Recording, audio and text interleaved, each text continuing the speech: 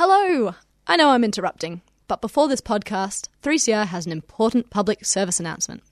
Currently, we are running our annual radiothon, where we ask for your donations to keep community broadcasting alive.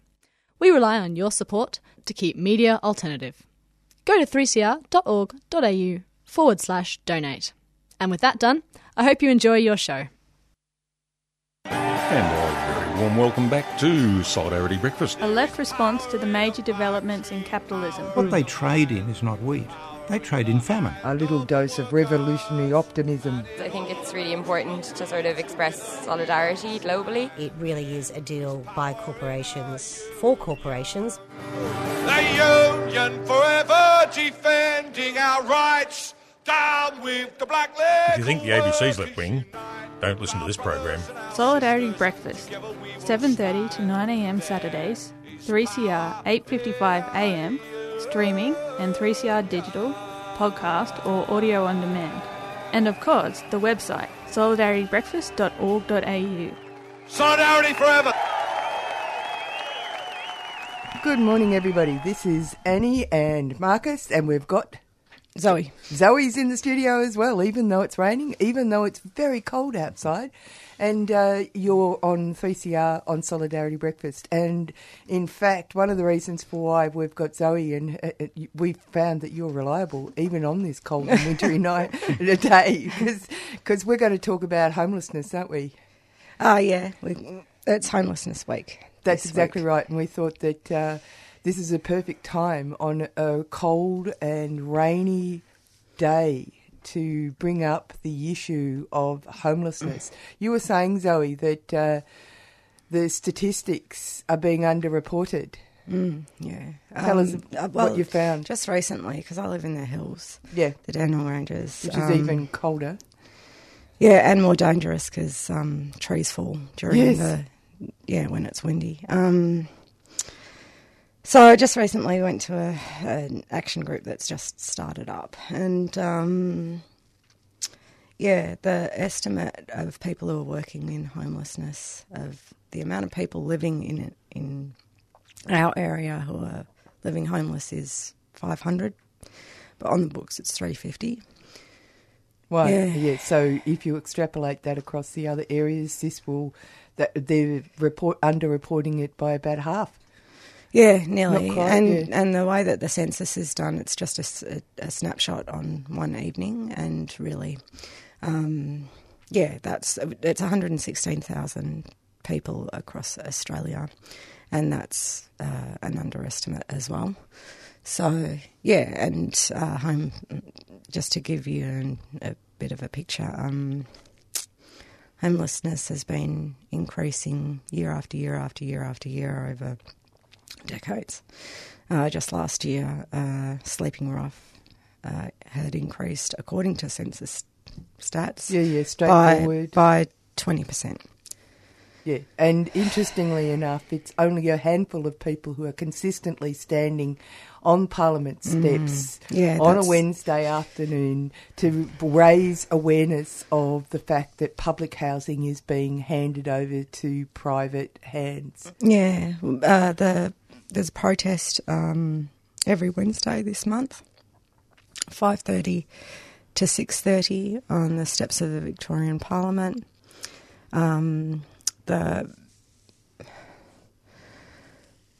The argument is that if we were serious about, providing public housing and did so properly, we'd be able to not only address homelessness in Victoria, but also house 1 million Victorians in public housing by 2020, and that's by using stamp duty and spot buy purchases.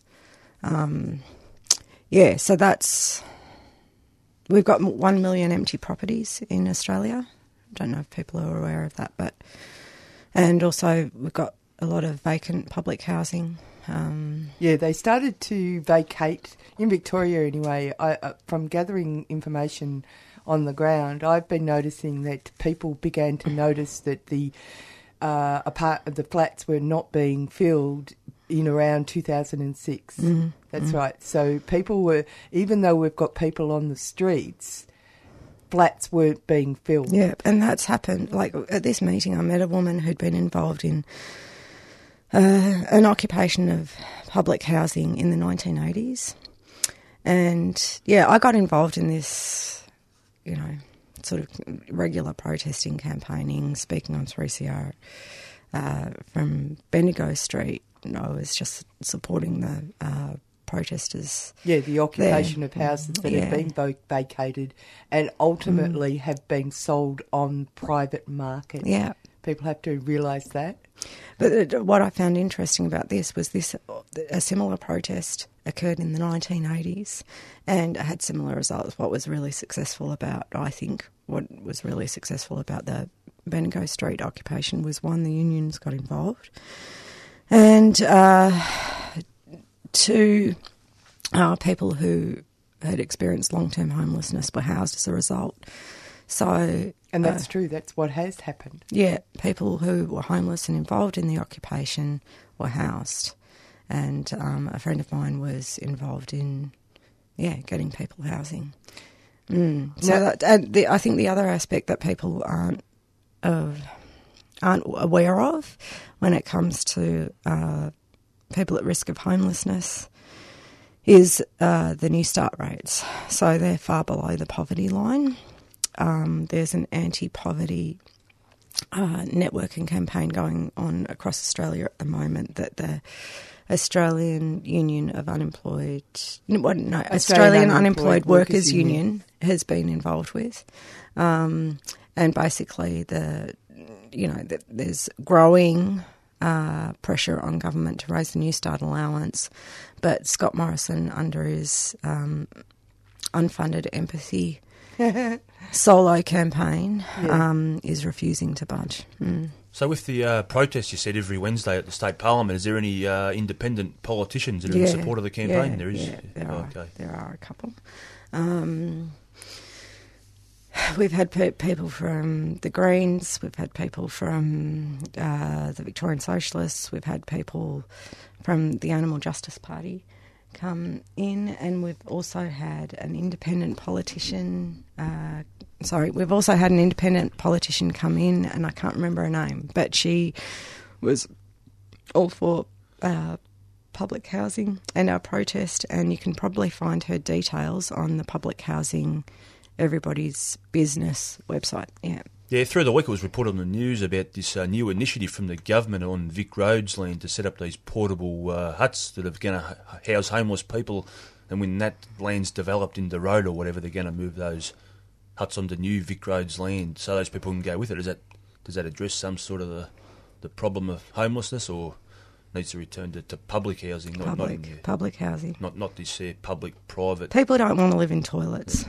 And also it's an interesting thing because the government is obviously realising that it is affecting public opinion, or else it wouldn't be coming up with answers. Because I know that following this whole issue, the people like Martin Foley, who is responsible for this area, it's now Richard Wynne. Now it's Richard Wynne. But generally speaking, it's been this sort of offhanded statement that people are taken care of. Yeah. We are taking care of people. Yeah.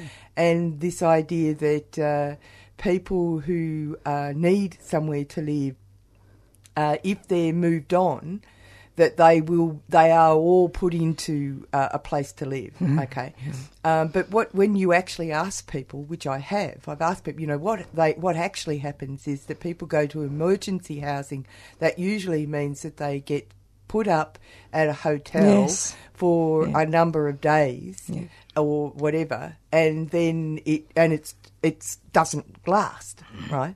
And so that's not a solution. And I know that lots of people feel that, it's all under control, but it really isn't under control. No. Now, and people aren't hard-hearted. You know, they want people. And when you went to the Walker Street estate in Northcote, there were people that I talked to who came down from the houses from around, who it appeared they'd realised that what was going on was that there was going to be ongoing destruction of property there and then building for however long. Which does affect their lives. But the people I spoke to, they were really shocked that public housing was going to go on to the public, private, under the private hammer. Yeah, I door-knocked that area for the Victorian Socialists during the state election campaign, and the plan, the residents were saying they were going to, that land was going to be handed over to a private company. Yeah. And on one side was going to be the public housing, on the other side was going to be the private housing, and there was going to be a great big wall dividing the public from the private. Like the public housing residents were something lesser than humans. Yeah. And not only that, the density will increase. The amount of private dog boxes, I presume, will increase. Yeah. And it's all supported by these statistics and all the rest of it about how, there's single household owners and all this sort of stuff. That's the increase and all the rest of it. But what it means is that there's a sort of social determinism going on. It's a bit like the George Calombaris thing, where, I'm so sorry, I didn't pay people, $7.8 million. Oh, but as it's been pointed out, they don't overpay people, they only underpay people. That's right. And it's the same thing with public housing. They say to people, because, they're their landlords, they say to them, you're going to go, and yes, you can come back, but in actual fact, they can't come back. No. They can't come back because if you've got a family of, 3 children, a flat that only has 1 bedroom will not suffice. No. So, it's the matter of getting rid of people and then making people fit their fat foot into a too small shoe. That's what's going on. But, moving people, that's another way of moving people on, isn't it, really? Yeah. The same thing is going on with caravan parks as well. And that's exactly what I was going to get onto. Yeah. People who have... I've actually spoken to people who have invested in caravan, to live in a caravan park. Yeah. They're getting older. They don't have finance for anything bigger than that. But because it's privately owned land, it gets sold and they're left. They're destitute. Yeah. Yeah, what happened with Edwin Turner, and there was one person... Well, if you want to look into that campaign, that was the One Turner Residents Action Group, and Peter Gray just did a sterling job with that. Just an incredible man, and was the rock of that Shokin community. What astonished me about that whole process, now that land was sold from underneath them for $36 million to a 30-year-old bloke in China, I think. No, he was lent the money by the Bank of China, so essentially the Bank of China now own the property. But what amazed me about that whole process, and one person ended up committing suicide as a result of that as well. Just to highlight how serious this is, they were allowing people, the land had been sold off, and the person who owned the land was allowing people for 4 months to continue to buy in. Now think about that. They were buying into a property, buying to live on the land. They were buying in, not knowing that land had been sold off. They were thinking that it was a caravan park. Oh, I see. So they thought that they had some long-term... How dodgy is that? That's really dodgy. Now, but the other thing, of course, is that underpinning all this is that people would say, and the government would say, that this kind of neoliberal partnership between public and private, and that the supreme commercial interest is called progress, that people who fall by the wayside just... what does that mean? We have an incompetent system that refuse. Well, people don't get increases of pay. People do get old. People do get sick. People do lose their jobs. They do lose their jobs. People do have caring responsibilities. What do they say? We're only 6 weeks away from having a wage to being homeless if we do lose our jobs or fall on hard times, get sick and can't go to work. If we continue on this trajectory, that's exactly what we're looking at.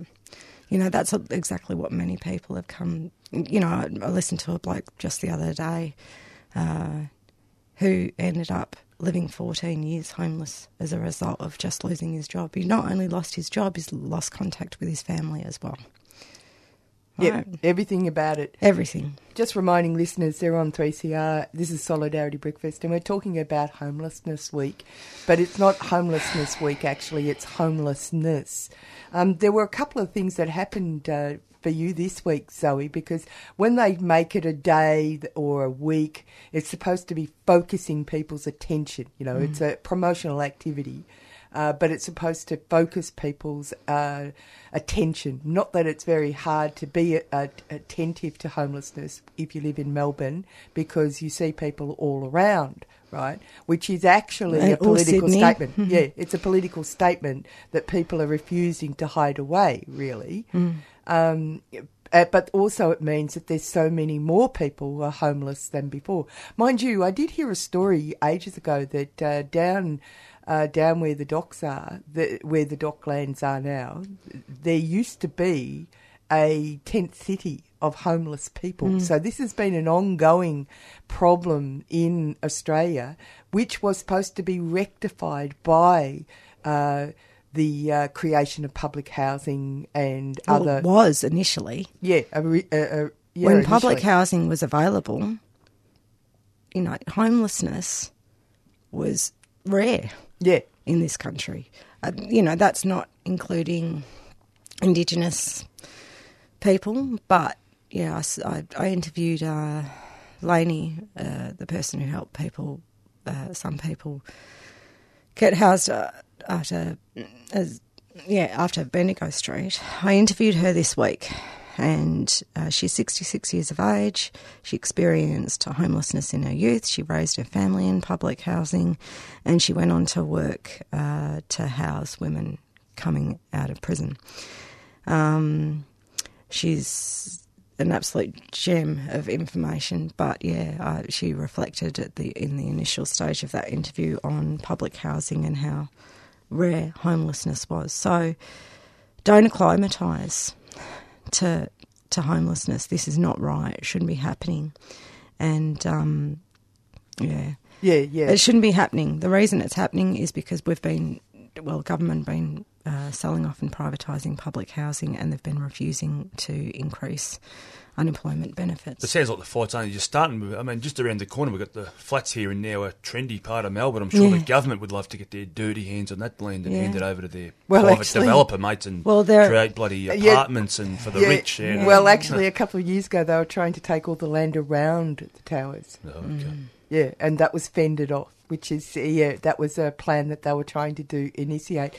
You've had I heard you say that a couple of things happened this week where you and your mate decided to, some positive things, individual responses. Individual responses, okay. So a person I've known for a fair few years, he has a good wage. Yeah. And is able to help people. And this story comes out of him being disgusted by people walking past or rushing past and stepping over people living homeless. So he decided to sit down and have a chat with one of the people and ended up paying for his dental work to be done. And the importance, not only did he need dentistry, he also had abscesses all through his mouth. So he was in constant pain. Yeah. But it just shows what one person has committed himself to do. I mean, has helped somebody. It's done a direct action. It's a structural and a systemic thing that's going on, but it's pretty interesting the depth of the need. I think it really big problem is that people aren't aware of public housing being privatised. They're fooled by terms such as affordable housing, social housing, community housing, and it's all rubbish. Sort of thing. It's just a promotional activity. But it's also deliberately confusing the community. So when, for example, a new development goes up and they say, oh, there's 10% social housing, well, people think that that's public housing, but that's not public housing.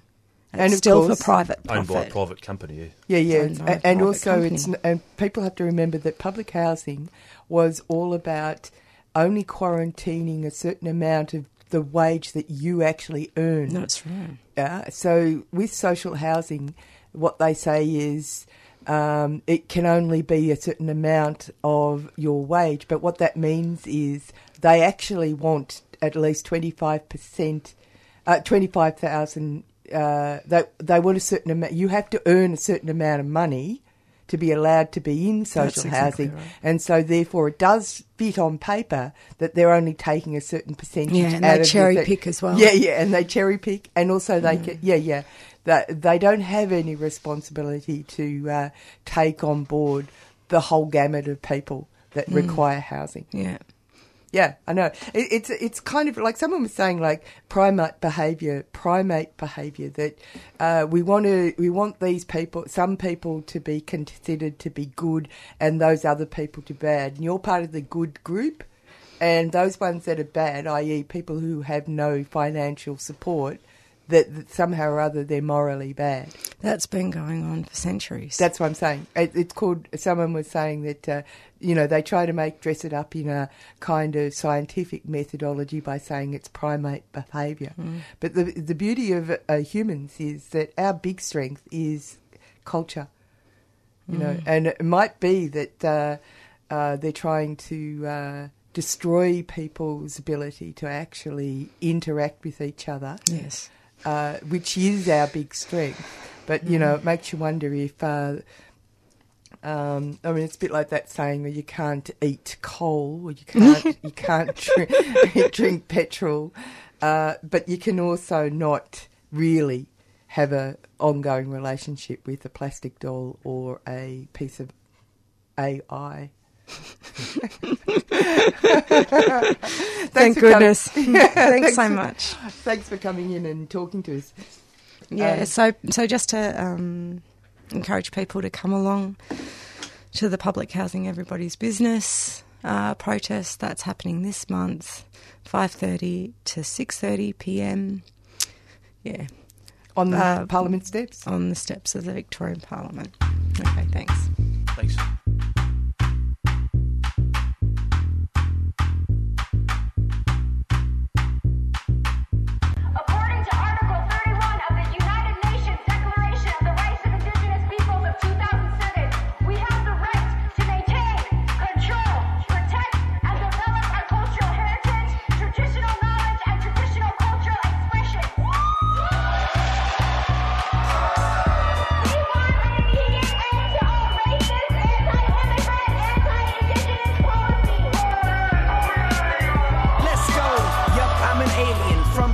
Chile, a Bolivarian galaxy, that will be the illest. Welcome to my world, the people's universe. Let's have a conversation that'll make your soul search Earth. Mother, it feels good to say things that uplift the hood. For what it's worth, we've been here for a while. Follow the moon, take a walk for a mile in the shoes of the man that pick your fruit. I want access to schools, I don't want to join the troops. You came to my country, you brought the dictator. Gave him money and told him pay me later. So taste the tomato, whatever. The students, the farmers, working together. Pa'lante y mirante, no a la guerra. Mundo Mapuche, siempre, forever.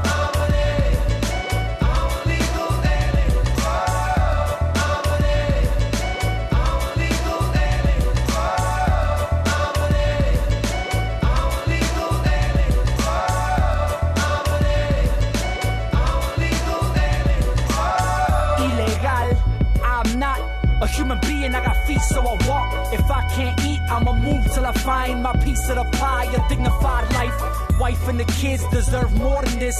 She waitress, he grave shift. Money keep on making it, bills keep on taking it. Spaceship ain't a waiting, but somehow I'm still an alien. Out of this world, live by second-class status. The factories closed, ain't no jobs at home. Wall Street broke, so they blame scapegoats. Jose not Joe getting stopped by 5-0. How they become the border patrol, I don't know, but what I know is I'm here to stay. If they ask me for my papers, I'ma laugh and say,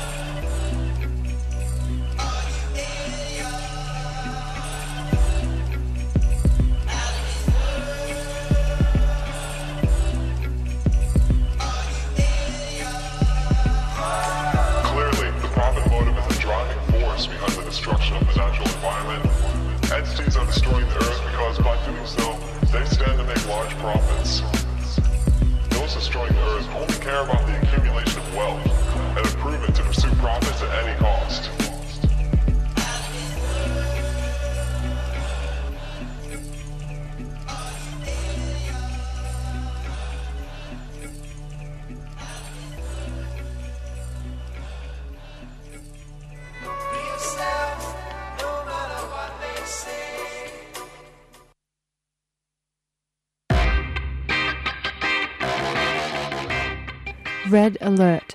Numbers are needed at the Djab Wurrung Heritage Protection Embassy camps immediately. Sacred birthing trees on Djab Wurrung country need protecting.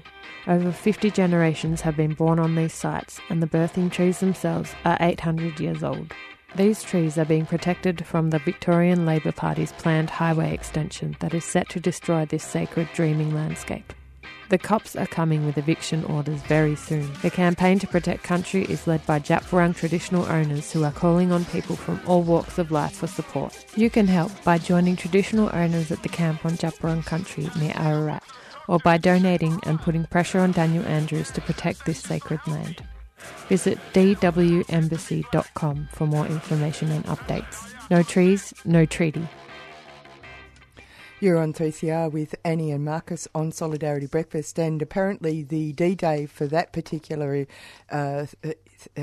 issue is August the 22nd. MELS, the legal observers, have done a call out for people to be illegal observers because the eviction notices have been served and they're expecting action on August the 22nd. So if you're available, that is the time to particularly make your way there to August the 21st to 22nd. They're calling for assistance. This week, Marcus, has been not just Homelessness Week, but of course it's been the anniversary of the dropping of the bomb on Hiroshima, August the 6th. And as they say, if you forget your history, you're bound to repeat it. And as people, even though people like ICANN have been pushing and the Peace Network have been pushing to keep people's awareness of the dangers of nuclear energy and atomic power and war in general, there seems to be this ongoing idea from the corporations and governments that we can become acclimatised. Even the issue of nuclear power has re-entered the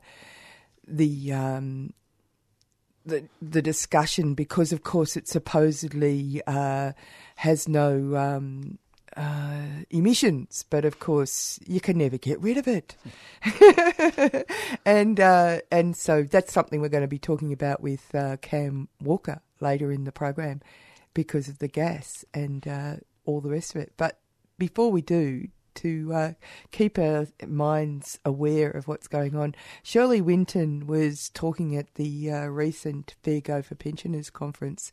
Now, Shirley is part of ICANN, and the IPAN, the Independent Peace. What's the A stand for? Australia Network. Yeah, that's exactly right. You got it right. Anyway, you get the prize. We're meeting on the stolen traditional lands of the Kulin Nation, never ceded. We pay our respects to elders and warriors past, present and emerging, their culture and the long struggle for justice and sovereignty. This topic may seem remote to what is being discussed today, but it is deeply connected to the theme of this conference, A Fair Go for All. Listening to speakers and discussion today, it's impossible to ignore the huge contradiction in our society, the contradiction between the enormous wealth created by the labour of millions of working people of this country on the one hand, and the seizing of most of this wealth from the needs and well-being of ordinary people in the environment by a tiny handful of corporations. And here lies the source of most of the problems that we are discussing today. This is no more evident than the billions of dollars of public money the government is ploughing into the misnamed defence budget to support US military agendas and a handful of world's biggest profiteering multinational corporations who depend and thrive on wars of aggression and the world being in a perpetual state of war and suffering and the destruction and contamination of our environment. The taxes that we pay in the expectation that they would be used to meet people's needs for decent public health, education, affordable and public housing, a secure standard of living for all people and protection of the environment are instead committed to devastating wars and profiteering by the weapons corporations, who reap huge profits from militarisation of the world torn by imperialist wars. Australia's defence budget over the next few years is $200 billion. That's $200 billion of people's taxes will be spent mainly on Australia supporting political and military aggression and on multinational weapons corporations. The $200 billion defence budget is being spent on integrating Australia's defence and military into the US global war machine. And it's not for defending Australia, quite the opposite. Successive Australian government support for the US wars, expansion of military and intelligence bases and troops on Australian soil are the biggest threat to Australia's peace, security and sovereignty. The 2,500 US troops are now based in Darwin, which is being redeveloped as a major US military base for US Navy, Air Force and the Marines. It's similar to Okinawa and Guam, which are now full to the brim with US Marines, Navy and the Air Force. So this is one of the reasons for the increased militarisation of Darwin in Australia. The Australia's defence expenditure for the next 12 months, 2019 to 20, will increase to nearly $40 billion and continue to rise annually over the next few years. And we can imagine that a third of that $40 billion, how much that can be spent on the needs of the people. The world's top 5 weapons corporations with global profits running into hundreds of billions are registered in Australia. They are the US Lockheed Martin, Raytheon, Boeing, Northrop Grumman and the British multinational BAE Systems. They receive billions of dollars of public funds in tax-free handouts from the government. Recently, the Australian government awarded foreign military contractors $73 billion in tax-free contracts because contracts made directly with offshore companies' head offices are tax-exempt, even for those with shell companies in Bermuda, the tax haven of multinational corporations. They are not required to pay tax on the profits made from this $73 billion tax-free gift from Australian people. The Department of Defence has revealed it spends 1/5 of its entire budget, the biggest procurement budget in government, on overseas military contracts. Lockheed Martin, the world's biggest and richest multinational weapons corporations, whose profits run into billions, paid no tax in Australia at all. Billions of dollars in tax evasions by these weapons corporations is not an exception to the rule, as most multinational corporations are siphoning off public funds from social and community needs and services that should be spent on Australia's people. According to the Tax Office, 15 of the top 21 companies paid zero tax for the 3 years to 217, including the biggest of them, the BAS weapons system. In January 2018, the government gifted $3.8 billion of public funds to the export of weapons.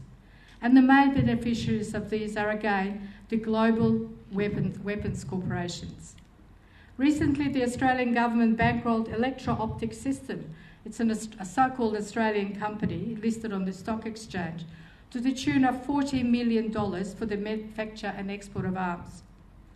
Its main shareholder, that's the main shareholder of EOS, is US Northrop Grumman, who owns 20% shares in this Australian companies and will get the largest share of that 40 million of people's taxes. And that is not enough. The US government, under both Obama and now Trump, demand that its allies, including Australia, increase their military spending to support US wars. And you would have heard Trump. Australia's alliance with the US drags us into global wars and enmeshes Australia's economy into the US military-industrial complex. It is a heavy burden on the people economically and militarily and makes Australia a submissive client of the USA. Manufacturing and shipping industries and local jobs have been decimated by neoliberal globalisation, and the retired AMW members will be quite familiar with this. Would it not be in the interest of Australia's self-reliance, sovereignty and protection of local jobs for the money now spent on US wars and its weapons corporations to be invested into creating locally sustainable industries and secure jobs for all? Would it not be in the interest of people and the environment to channel the enormous wealth of our country away from wars of aggression to improving and securing a decent standing of living for all people, create secure jobs, build public housing, quality health and education, public transport, and developing defence manufacturing industries for self-defence and not for offensive, aggressive wars and invasions of other countries? Capitalism does not work for the people, and we need to change the system. I just want to say that if anyone is interested in the Independent Peaceful Australia Network and what we do, please come and see me afterwards. You're listening to 3CR Community Radio 855 AM. And we're back. On Solidarity Breakfast, and first up we'll just plug a rally that's happening next Saturday, August 17 at 2 p.m. at the State Library of Victoria, and it's hosted by the James Connolly Association of Australia. It's the rally is British State Collusion Time for Truth, so yeah, they'll be assembling at 2 p.m. at the State Library and march into the British Consulate. But now on the line we've got Sheridan Tate from the Broadmeadows Progress Association. Welcome to the program, Sheridan. Good morning, Marcus. So through the week you gave evidence at the parliamentary inquiry into Victoria's waste industry. So what did your submission include, Sheridan? Well, my submission includes the failure of government to sort of act in this space, that I don't think I feel that maybe they don't really understand the length and breadth of what's out there and how it's happening, how it affects the community and what the community feels about it. So I was putting in my perspective as a resident that lives about 500 metres from SKM in Coolaroo, the impact that it's having on us and continues to have on us. And though we hear about all the major fires and incidences, there's regular minor events at these recycling facilities that it isn't getting media coverage, and I don't think people are aware of it. And just the failure of EPA to, I think, effectively act in this space. And I think the other areas that I raised was the fact that we're shutting the horse after the gate after the horse is bolted. But we really need to act quickly because we're not doing anything in regards to how we're going to manage this waste and what we should be doing with it. And everyone just seems to be standing around scratching their heads while we're having daily reports of the massive stockpiles that are appearing, and no one knows what to do with them. And, we've got really products out there that could be reused and are valuable, and it doesn't make any economic sense when we aren't utilising these products and we aren't working for a circular economy, and we aren't doing things like in Victoria introducing a container deposit scheme. I don't know what the problem is with the government that they can't act on, in this space. It's very frustrating. As you said, you live near the SKM plant. What are some of the effects the numerous toxic chemical fires have had on your community? Well, we've had, of course, the case that's just come about this week where there was, the people that were evacuated during the 2017 fire, and there was a class action done. I wasn't a participant in that action. I was actually interstate at the time of that fire, and how the wind blew affected another area. It really affected Dallas. So finally, after 2 years, that they've been awarded compensation, only to find that SKM has effectively been declared bankrupt. So I doubt very much that they're going to see any money from that win. And I suppose the long-term effect, no one really knows, because there's no real clarity or information as to what exposure is doing to people and what the risks are to people. So you just wonder, in 10 years' time, in these areas, are we going to get massive cancer clusters and the like because of the fallout from the fires. And when Bradbury's happened, I was at work that day. I saw the smoke in the morning when I arrived to work. I got a phone call during the morning from a government department saying I'm a resident close by. Where was I? Was I at home? Was I aware of the fire? All these things are very stressful. The same with the SKM fire. I was interstate at the time, but my daughter was at home. You have people ringing you saying, "Are you okay?" Well, you shouldn't be living somewhere where you have to think, "Are you okay?" When is the next event going to occur? So the community is stressed. We're stressed because we don't know how we've been affected health-wise by these incidences, and when will the next one occur. We've had, I think we're up to 13 illegal stockpiles found throughout the area, across Campbellfield, Epping, up to Craigieburn. Again, how many more are out there? What are the risks to communities, and what is the long-term impact from not only the fires that occur, the environmental damage when there's leakages from these and spills from these premises. We've had our local lake and reserve, Jack Roper, been affected and effectively closed for 2 years because of what the chemical spills have done to the lake, and then incidents of E. coli. So it was open briefly. And there's a group there, Sailability, that used to do sailing for people with disabilities. They can't do that anymore. So that's all these little things throughout the community that has an effect on everyone and how we function in our day-to-day life. And as you mentioned, it's been one fire after another. So how would you describe the government and the regulators, WorkSafe and the EPA's response to the chemical fire situation? I think it's abhorrent. I don't think they've demonstrated any duty of care. I think the problem with the EPA, I think they're massively underfunded and under-resourced, and the same with our local councils. I don't think there's strong enough legislation, even though they're bringing in new environmental laws in July 2020.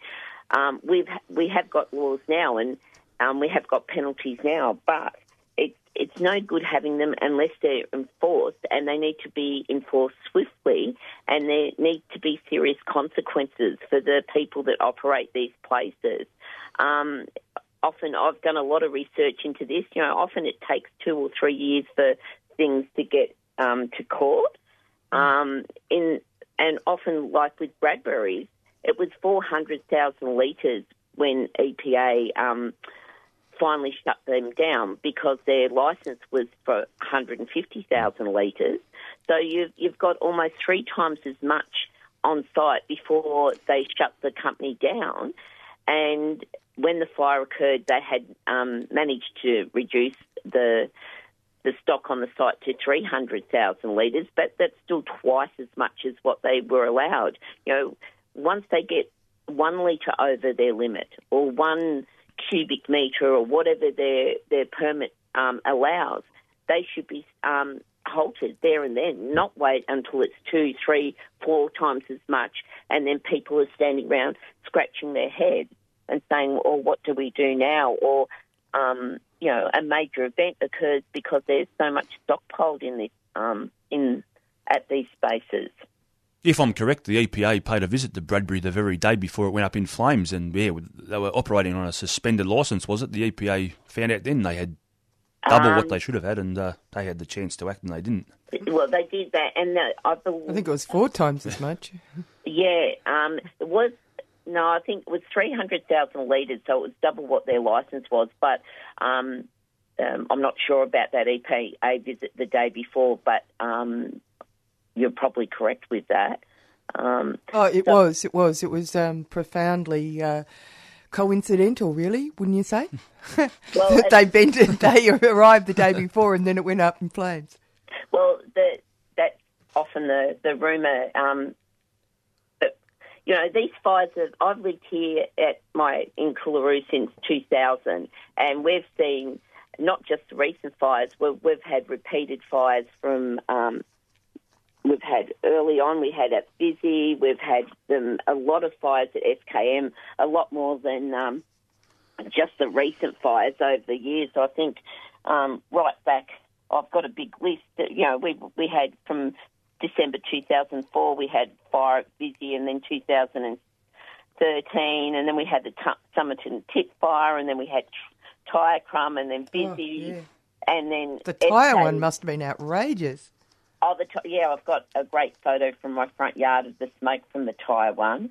So it just seems to be one incident after the other. And if you run through EPA and start putting in the EPA side, I've just gone in there and put in the names of these companies or various suburbs, and then you'll get a list of not only not so much the fires, but often other events where they've allowed contamination to stormwater. That with Busy they had exceeded the amount of chemicals went into the atmosphere. We've got things like dioxins and furans that are all classified as carcinogenic. We've got a constant, supposedly steam that you see above Busy pretty much 24/7. And that's really probably, 700 metres away from my home and everyone else's home. And that's the other issue. There's no buffer zones. We've got these residential zones that are in such close proximity to these sites. And there should be, these sites should be removed away from residences, and future planning should make sure that any sort of site like this, industrial, chemical, waste, has a sufficient buffer zone from, residential homes, from businesses, from schools, from kinders, from hospitals. You've got the Ravenhall Tip. They spoke, their group, Dr. Tip, spoke the other day.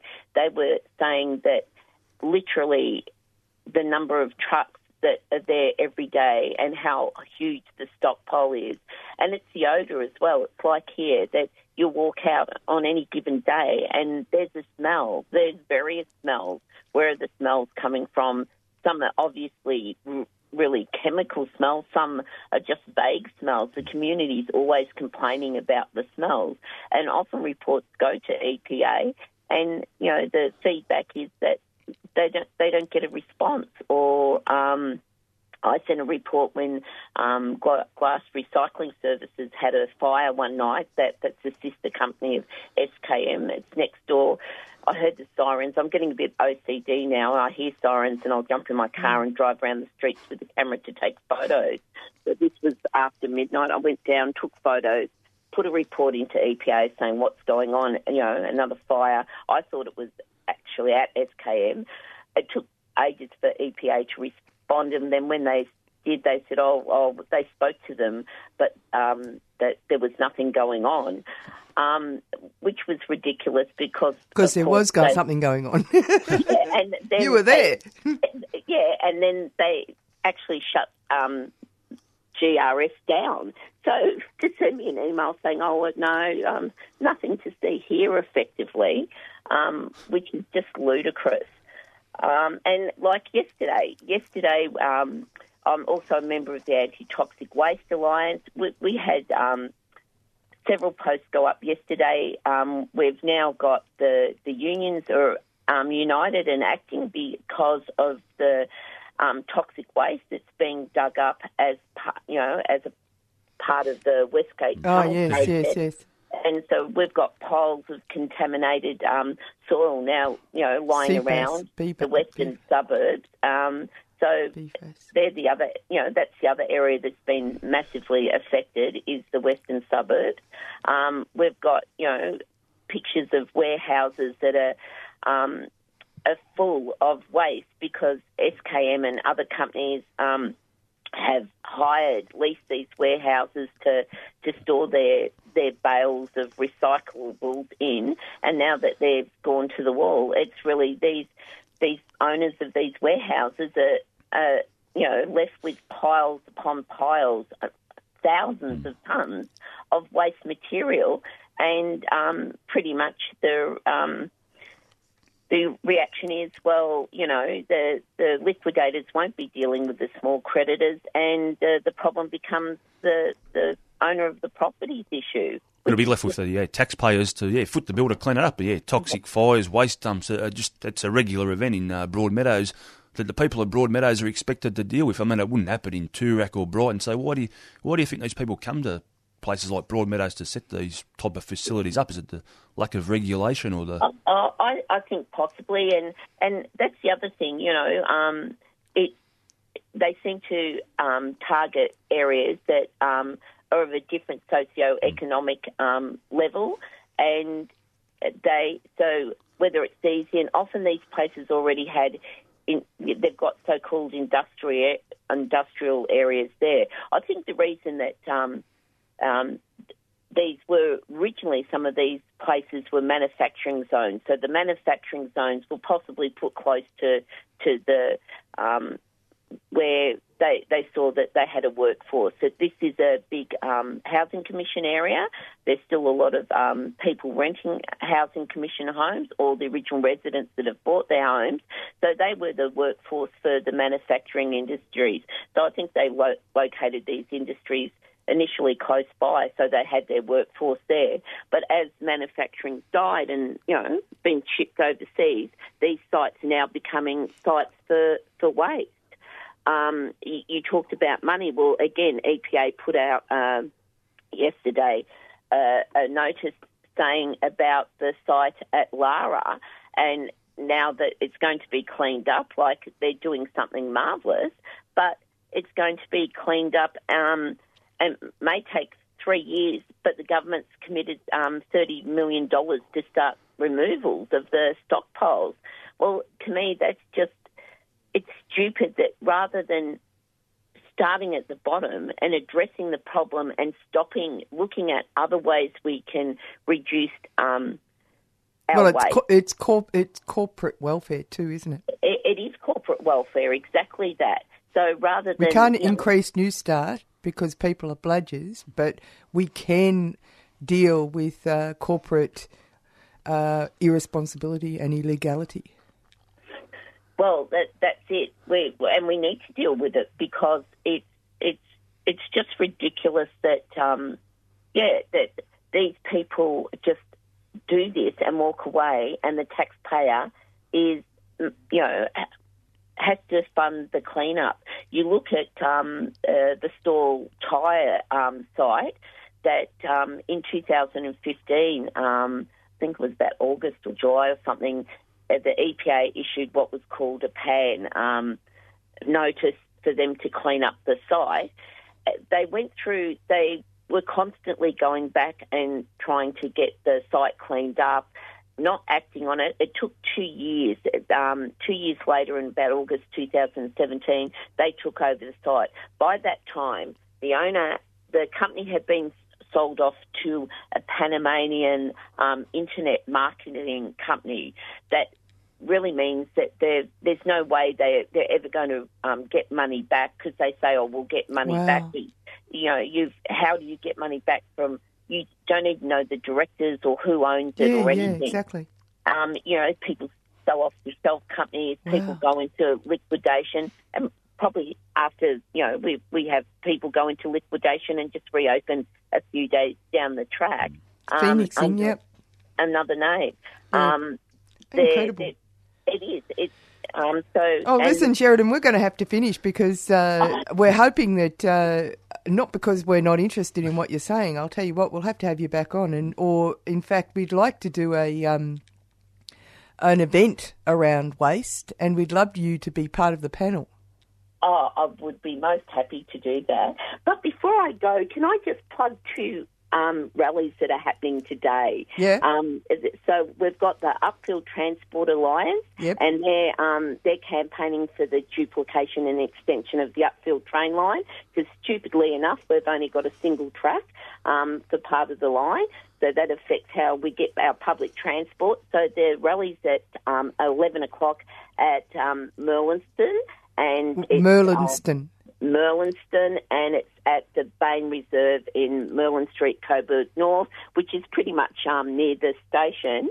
And then also at 12 o'clock, I know the weather's not good for all these rallies, but Teachers for Refugees are holding a protest at MITRE at 120 Camp Road, Broadmeadows, and they're, of course, they're holding story reading about the effects on refugees still detained at MITRE and the other detention centres. So if people are available or interested, it'd be great to have, people down there at either of those rallies or both of them. Good on you. That's okay, you're welcome. Thanks, Sharon. A weak solidarity, Bricky team listener, when a man who knows all about these things, Andrew Hasty to War, trained killer turned politician, not only trained killer, but a member of the Sons of God, expert killers trained to kill with a little finger. So when Andrew says we should stop ignoring the fact that evil China is the Third Reich, Hitler resurrected, showing the Chinese apparently believe the Aryan race should control the world, how should we react, Andrew, to maintain peace? War, war, war, kill, kill, kill. And in the same week, let's go back a week when we commented on this gathering of so-called intelligence people, and True Blue Aussie's representative was the Minister for Keeping Us Secure and Overseeing Concentration Camps, Razor Wire and Sink the Boats, Constable Peter Duffer. And would they think all True Blue Aussies were zombies? And so in the same week as Andrew's timely warning about evil China, perhaps it was to check whether we are all Constable Duffers, which led two US of major warmongers to honour us with a welcome visit at the weekend to declare how important is our relationship, accompanied by nodding approval from our very own US of file sycophants. And doesn't our US of close friends and protectors' sincerity shine along with their gentility, despite carrying the awesome burden of the self-appointed guardians of world peace, the world buffer against the bad guys, and there's just so many bad guys. The Secretary for US of World State, Mike Pompeo or else, said that close relationship was unbreakable, and it will remain unbreakable as long as you do what we tell you, which includes pointing a few US of weapons of mass destruction at evil China, which, alongside that US of territory Pine Gap and US of trained killers in US of Darwin and other places, should work wonders for True Blue Aussie security if it comes to shooting these things at each other. And Mike said the US of could now plant all these missiles because its 30 or so year deal with evil Russia no longer applied. And why not, Mike? Because we tore up the treaty that said we couldn't. Oh, like you tore up the treaty with evil Iran, imposed and policed a worldwide economic boycott because it unfairly observed the treaty, then blamed evil Iran for objecting a bit. Speaking of evil Iran, back to that unbreakable bit. I'm sure we can rely on our old friend True Blue Aussie, and indeed they can. But in a statement that would make Pontius Pilate green with envy, Big Supremo Scuttle Them Morlashson said True Blue Aussie would send train killer patrols to Iran, or just off Iran, to support the US of, but would not get involved in the dispute between the good guys, good US of, and the bad guys, evil Iran. Kill, kill, kill, while washing his hands in the Straits of Hormuz. Told you the old Pontius would have been green with. And it's wonderful news because it's like old times again. Scuttle Them spoke to new Her Most Gracious Majesty's home country Big Supremo Boris Joynham's son, who's the only other close US of friend who's committed to joining the train killers in the Straits of. So it's back to those exciting heady days of then US of Big Supremo George W. Bash the Workers, ordering then Her Most Gracious Majesty's home country and True Blue Aussie Big Supremos Tiny Blyer and the little bald-headed bloke here back in those dark ages to join the coalition of the killing. Don't know if Boris also is prepared to send train killers but not get involved, showing, as Scuttle Them clearly recognises, that sending train killers to support the US of yet again is not getting involved. With that logic running riot, conversations between US of Big Supremo Donald Trample the Poor and Boris and Scuttle Them must reach astronomical heights of logic and intelligence. Oh, but of course, Constable Dupper is our example of intelligence, so yeah. Silly thought this, but one other way of not getting involved is not getting involved. As we reported last week, Donald, after modestly declaring himself the least racist person in the whole world, proven by the fact that Afro-American people have never been so happy with a US of Big Supremo, with that usual narcissistic modesty, fingered the real racist, a black congressman from Baltimore, the real cause of white supremacists running around murdering scores of people, and that sensitivity shone after the latest mass slaughter by a white supremacist caused by this racist black congressman. The slaughter down not only to black racism, but to mental health and hatred, and nothing, Donald pointed out, to do with the gun. The everyone has a right to as many as they like, innocent, much maligned gun. But having said that, Donald declared again with that narcissistic modesty that given the US of norm of mass gun slaughter, he had done so much to prevent it, more than any other Big Supremo ever. And just a touch unfortunate, he didn't tell us what. Back here, the government, via some junior minister assisting called Ben Mortine, announced a productivity commission inquiry into why red tape is so holding up resource project approvals, a major complaint of our highly esteemed resource industry.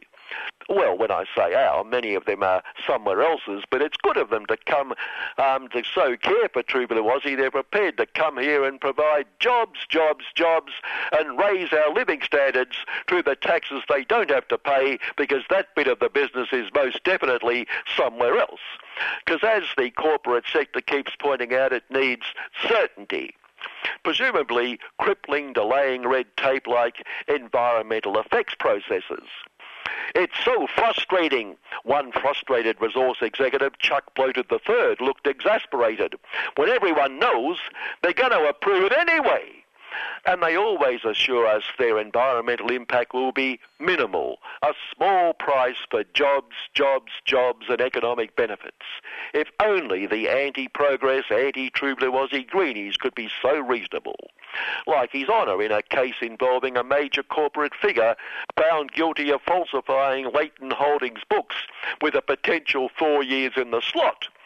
Now, we all know that it's just bad luck that your common working class crim, like, say, a mother attempting to feed her kids, has no reputation to lose, no shame to feel, no problem getting work because they don't have work in the first place, and jail is the only solution, the lesson they need to learn, looked after by the private prison system, unlike big corporate crooks who do have those mitigations, as His Honour ruled after hearing the prosecution's cruel demand that this corporate crook bloke called Peter Gregg be locked up. Thank goodness His Honour understood. poor Peter was a broken man because of the damage to his reputation, making it difficult for him to find work, and his second wife had left him. So clearly he couldn't go to jail as well. Not that I'm suggesting for 1 second there's a law for the rich and a law for the poor. We can imagine his colleagues discussing the reputation loss. How irresponsible of him to get sprung! And yet more attacks on poor caring employers.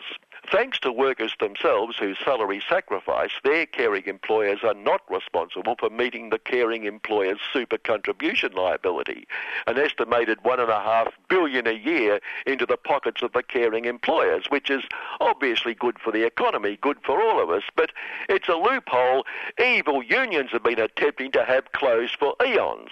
And finally, the government has done that, but it won't come into effect for eons, prompting even the Institute of Public Accountants to claim the delay is inexplicable. I would have thought it's very explicable. But anyway, see, if the salary sacrifice equals the caring employer's contribution, it's deemed to be the contribution. The worker, her or himself, meets the boss's liability. And the taxable income also decreases, so even if the sacrifice is less than the full contribution, the caring employer's percentage contribution is based on a lower figure than the real salary.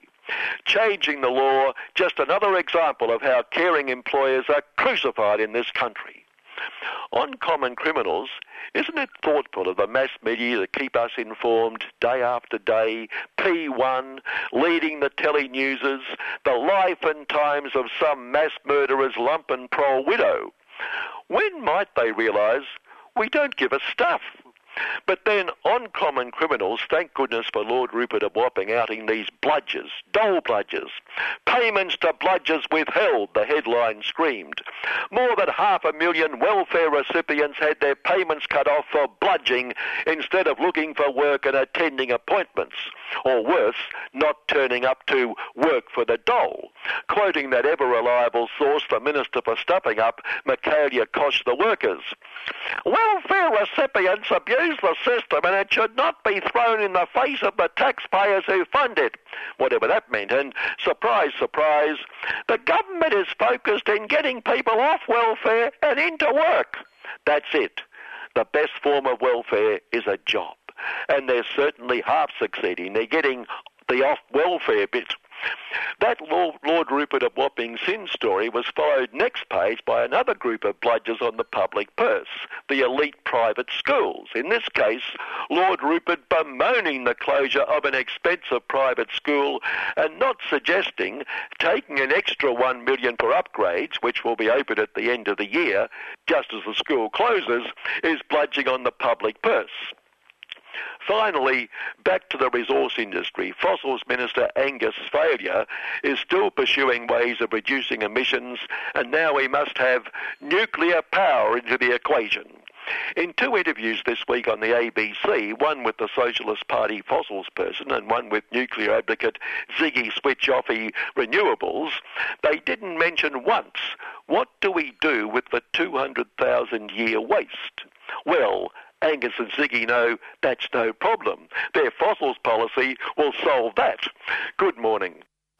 This is Iri Lecker. You're here on 3CR 855 AM Community Radio. Also streaming on 3cr.org.au. Free West Papua, Papua Merdeka gets up, one talks. And you're on 3CR with Annie and Marcus on Solidarity Breakfast, and we've got Cam Walker from Friends of the Earth on the line. G'day, Cam. How are you? Yeah, good. Thanks. Yeah, you've put out a release that relates to the federal government's desire for everywhere in Australia to frack, and that's around a campaign where fossil industry Conservative MPs and, as you say, Conservative and business media are doing a campaign to try and end Victoria's moratorium on fracking and offshore drilling. Yes, they are. And if we just go back a few years, it's important to understand that, it was a fantastic community campaign that won the ban on fracking and the moratorium on what they call onshore conventional gas. So in Victoria at this point, there's no onshore gas drilling at all. And the fossil fuel industry hate that because it's an example for other states. So they've thrown a lot of time and a lot of resources at killing off. They can't kill off the ban because they know that the government in Victoria is very committed to it.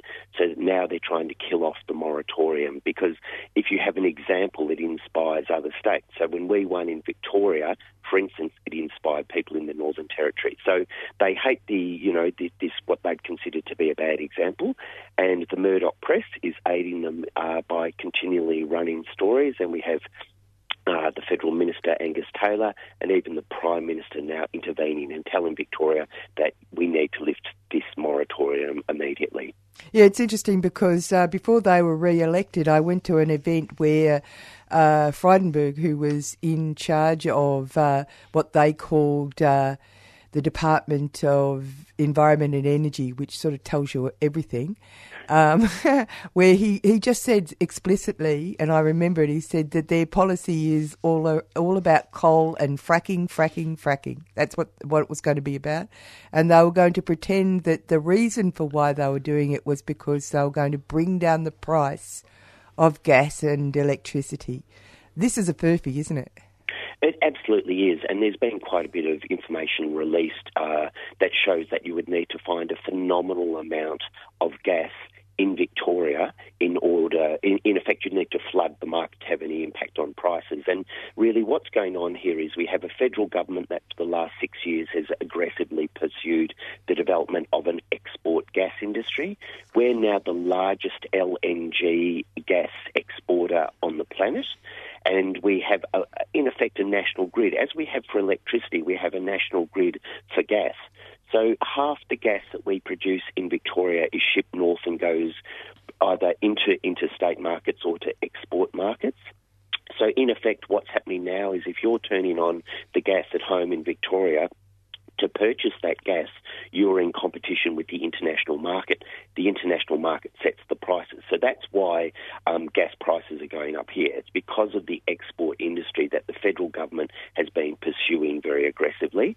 And that's a remarkable admission from Mr. Frydenberg that he'd actually, confess in a public space that they would use this as a furphy argument because, that is clearly what's going on. And yet information is used selectively in the media to say, part of the problem is the supply.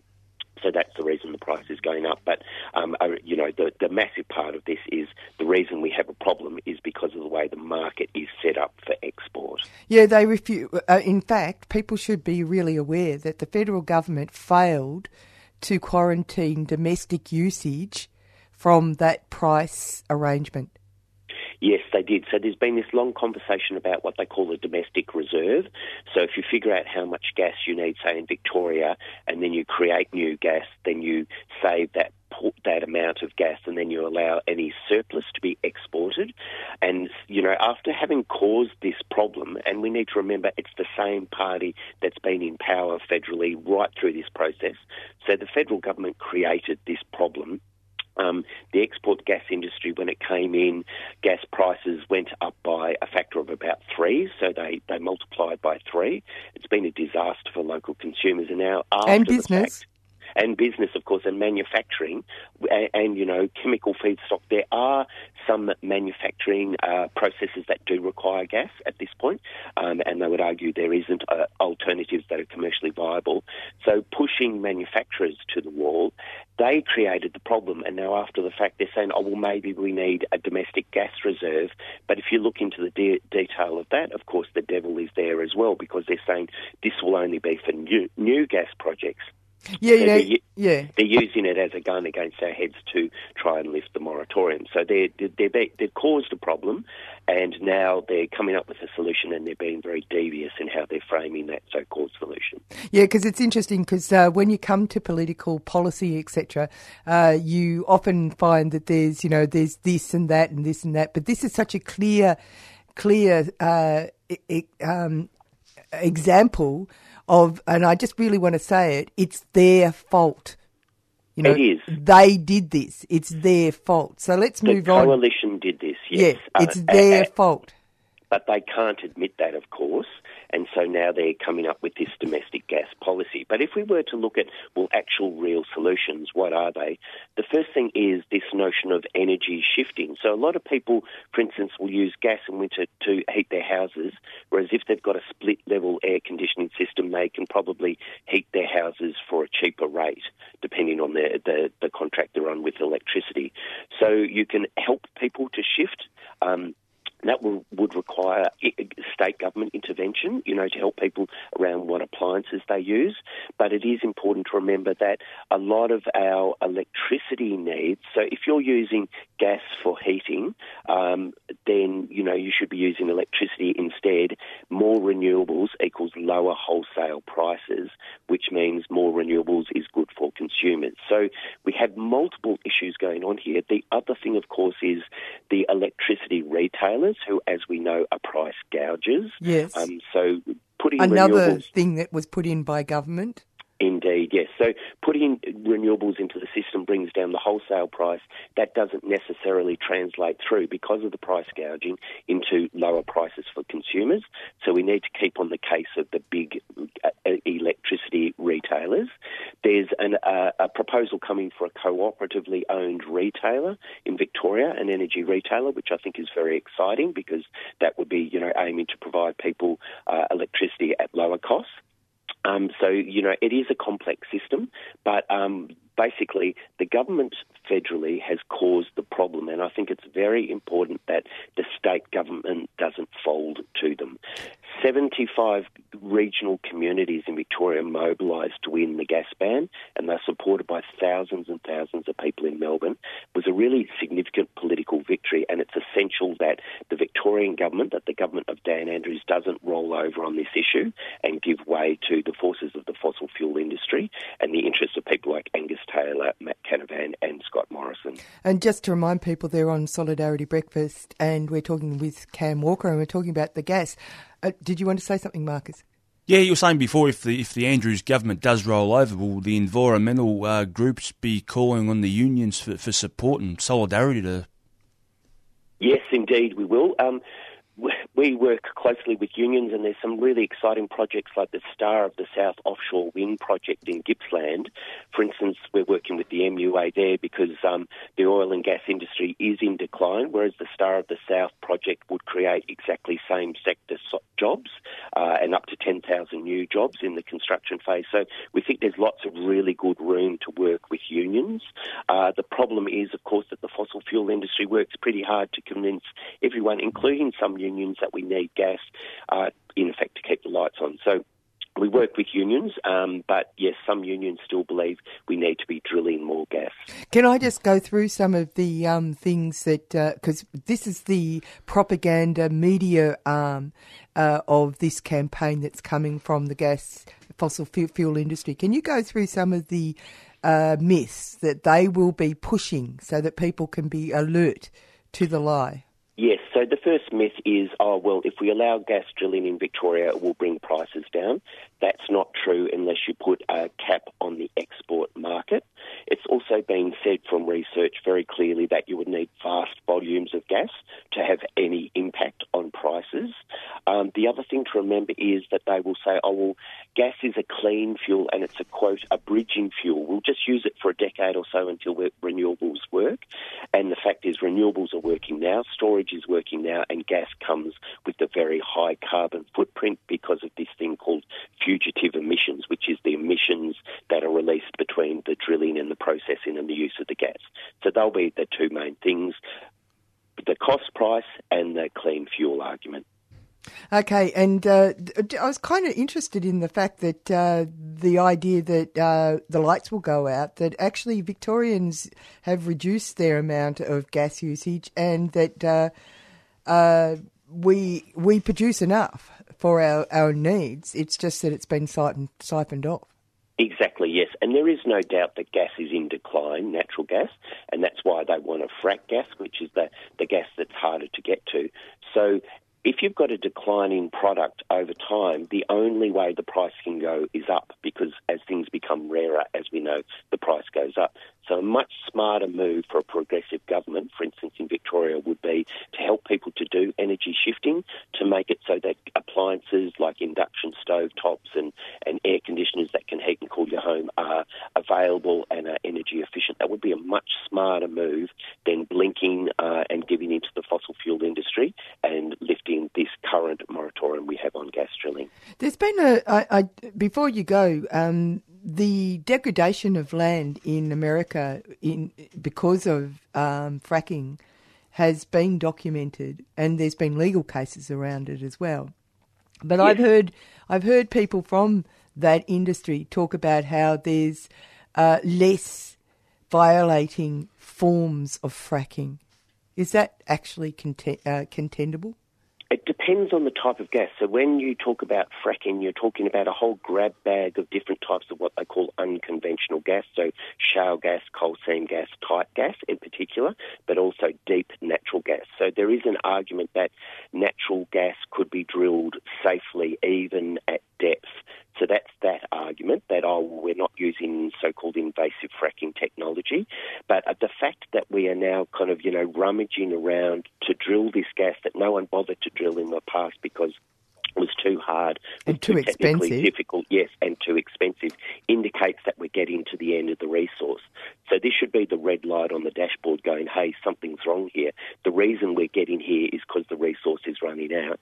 So let's save ourselves a lot of pain in the future by shifting our energy use now away from gas, rather than locking ourselves in behind this gas final kind of gas fling development and lock ourselves into higher prices. So this is about having a bit of vision beyond the next 2 years. Thanks for talking to us, Cam. Thanks. Good to have a chat. Yeah, pretty amazing, isn't it? Sell your soul for a few pence for a very short amount of time, hey? Yeah, we were told the same thing on privatisation, that prices would come down, and what have we seen? Prices go through the roof, and you'd have to have rocks in the head to believe those arguments. And then the same old promise to people, it's going to mean jobs, but what price? The environment, Exactly. Ridiculous. We've had a pretty good morning. We started off looking at Zoe came in and had a chat to us about Homelessness Week, but homelessness in general, really.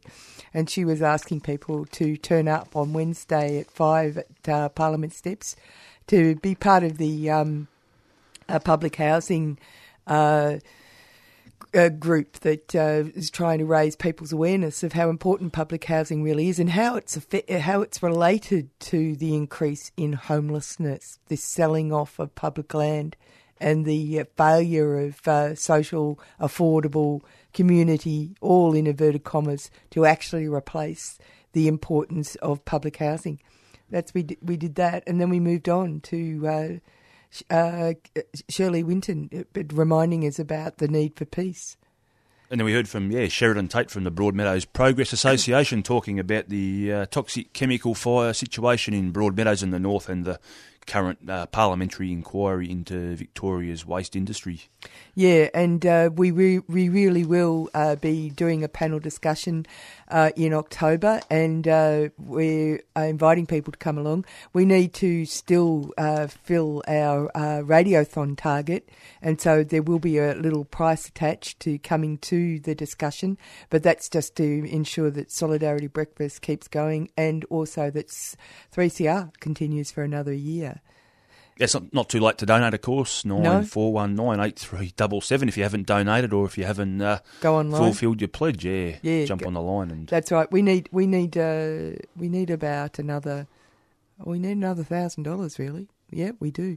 But anyway, and then we talked to Cam Walker about the gas and the conspiracy, really, of government, conservative government, fossil fuel and Murdoch media to shift people's opinion about fracking, and which is a completely unnecessary and destructive process when we've got other options. And the moratorium finishes on June the 30th, 2020 in Victoria, so that's a date to keep in mind. you're going to mention the James Connolly event again? Yeah, next Saturday, August the 17th, commencing at 2 p.m, the James Connolly Association is hosting a rally at the State Library of Victoria. It's titled British State Collusion, Time for Truth. They say lies, cover up, collusion, shoot to kill and state murder, Britain's story in Ireland. So there'll be a rally at the State Library of Victoria next Saturday, August 17 at 2 p.m, and they'll be marching to the British consulate. So get there at 2 p.m. at the State Library next Saturday. And just to remind you about the rally at the to duplicate the Upfield line, 11 a.m. at Merlin's Road in Coburg North at 11 a.m, and also at MITA at 12 if you wanted to go out there, 120 Camp Road, Broadmeadows. The Teachers for Refugees are holding an event to remind people about what's going on in that policy area. But for people in real life, of course, the poor people who have been kept in detention for really asking for help, which was their right. Anyway, that's the end for Solidarity Breakfast this morning. Coming up next is Asia Pacific. Oh, there was one other thing we had to remind you about. August the 22nd, the Dap Ruang Embassy. We might play this just to remind you how important this is. Red alert. Numbers are needed at the Djab Wurrung Heritage Protection Embassy camps immediately. Sacred birthing trees on Djab Wurrung country need protecting.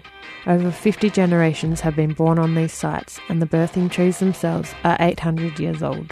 These trees are being protected from the Victorian Labor Party's planned highway extension that is set to destroy this sacred dreaming landscape. The cops are coming with eviction orders very soon. The campaign to protect country is led by Djab Wurrung traditional owners who are calling on people from all walks of life for support. You can help by joining traditional owners at the camp on Djab Wurrung country near Ararat, or by donating and putting pressure on Daniel Andrews to protect this sacred land.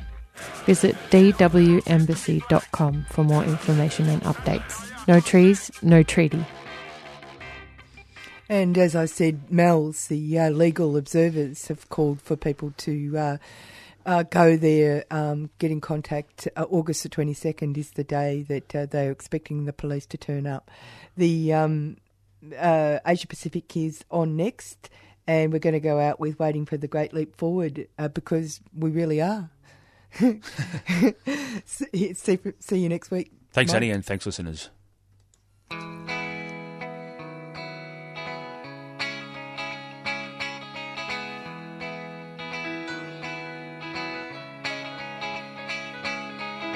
May have been Camelot for Jack and Jacqueline, but on the Che Guevara highway filling up with gasoline.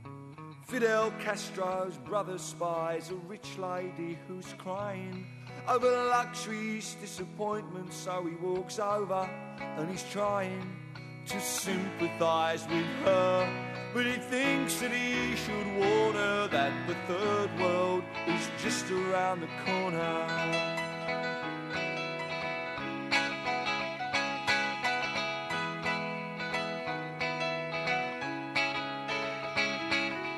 In the Soviet Union, a scientist is blinded by the resumption of nuclear testing, and he is reminded that Dr. Robert Oppenheimer's optimism fell at the first hurdle.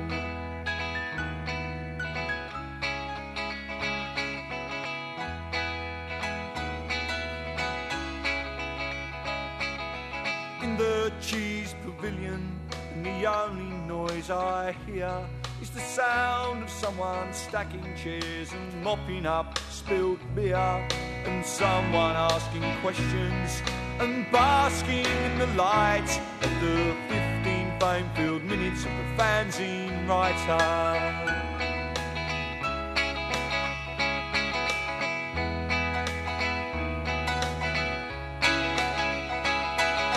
Mixing pop and politics, he asks me what the use is I offer him embarrassment and my usual excuses while looking down the corridor out to where the van is waiting. I'm looking for the great leap forward.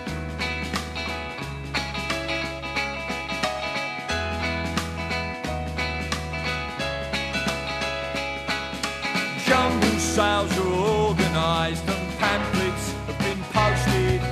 Even after closing time there's still parties to be hosted. You can be active when the activists are sleeping with the sleepers while you're waiting for the great leap forwards. One leap forwards, two leaps back. Will politics get me the sack? Waiting for the great leap forwards.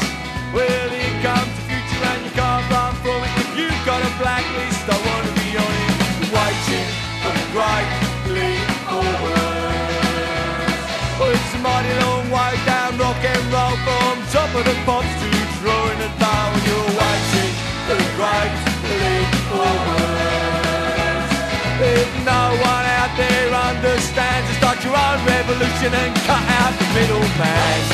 For the great leap forward. Did you enjoy listening to that podcast? Here at 3CR, we're a community radio station, and you're part of that.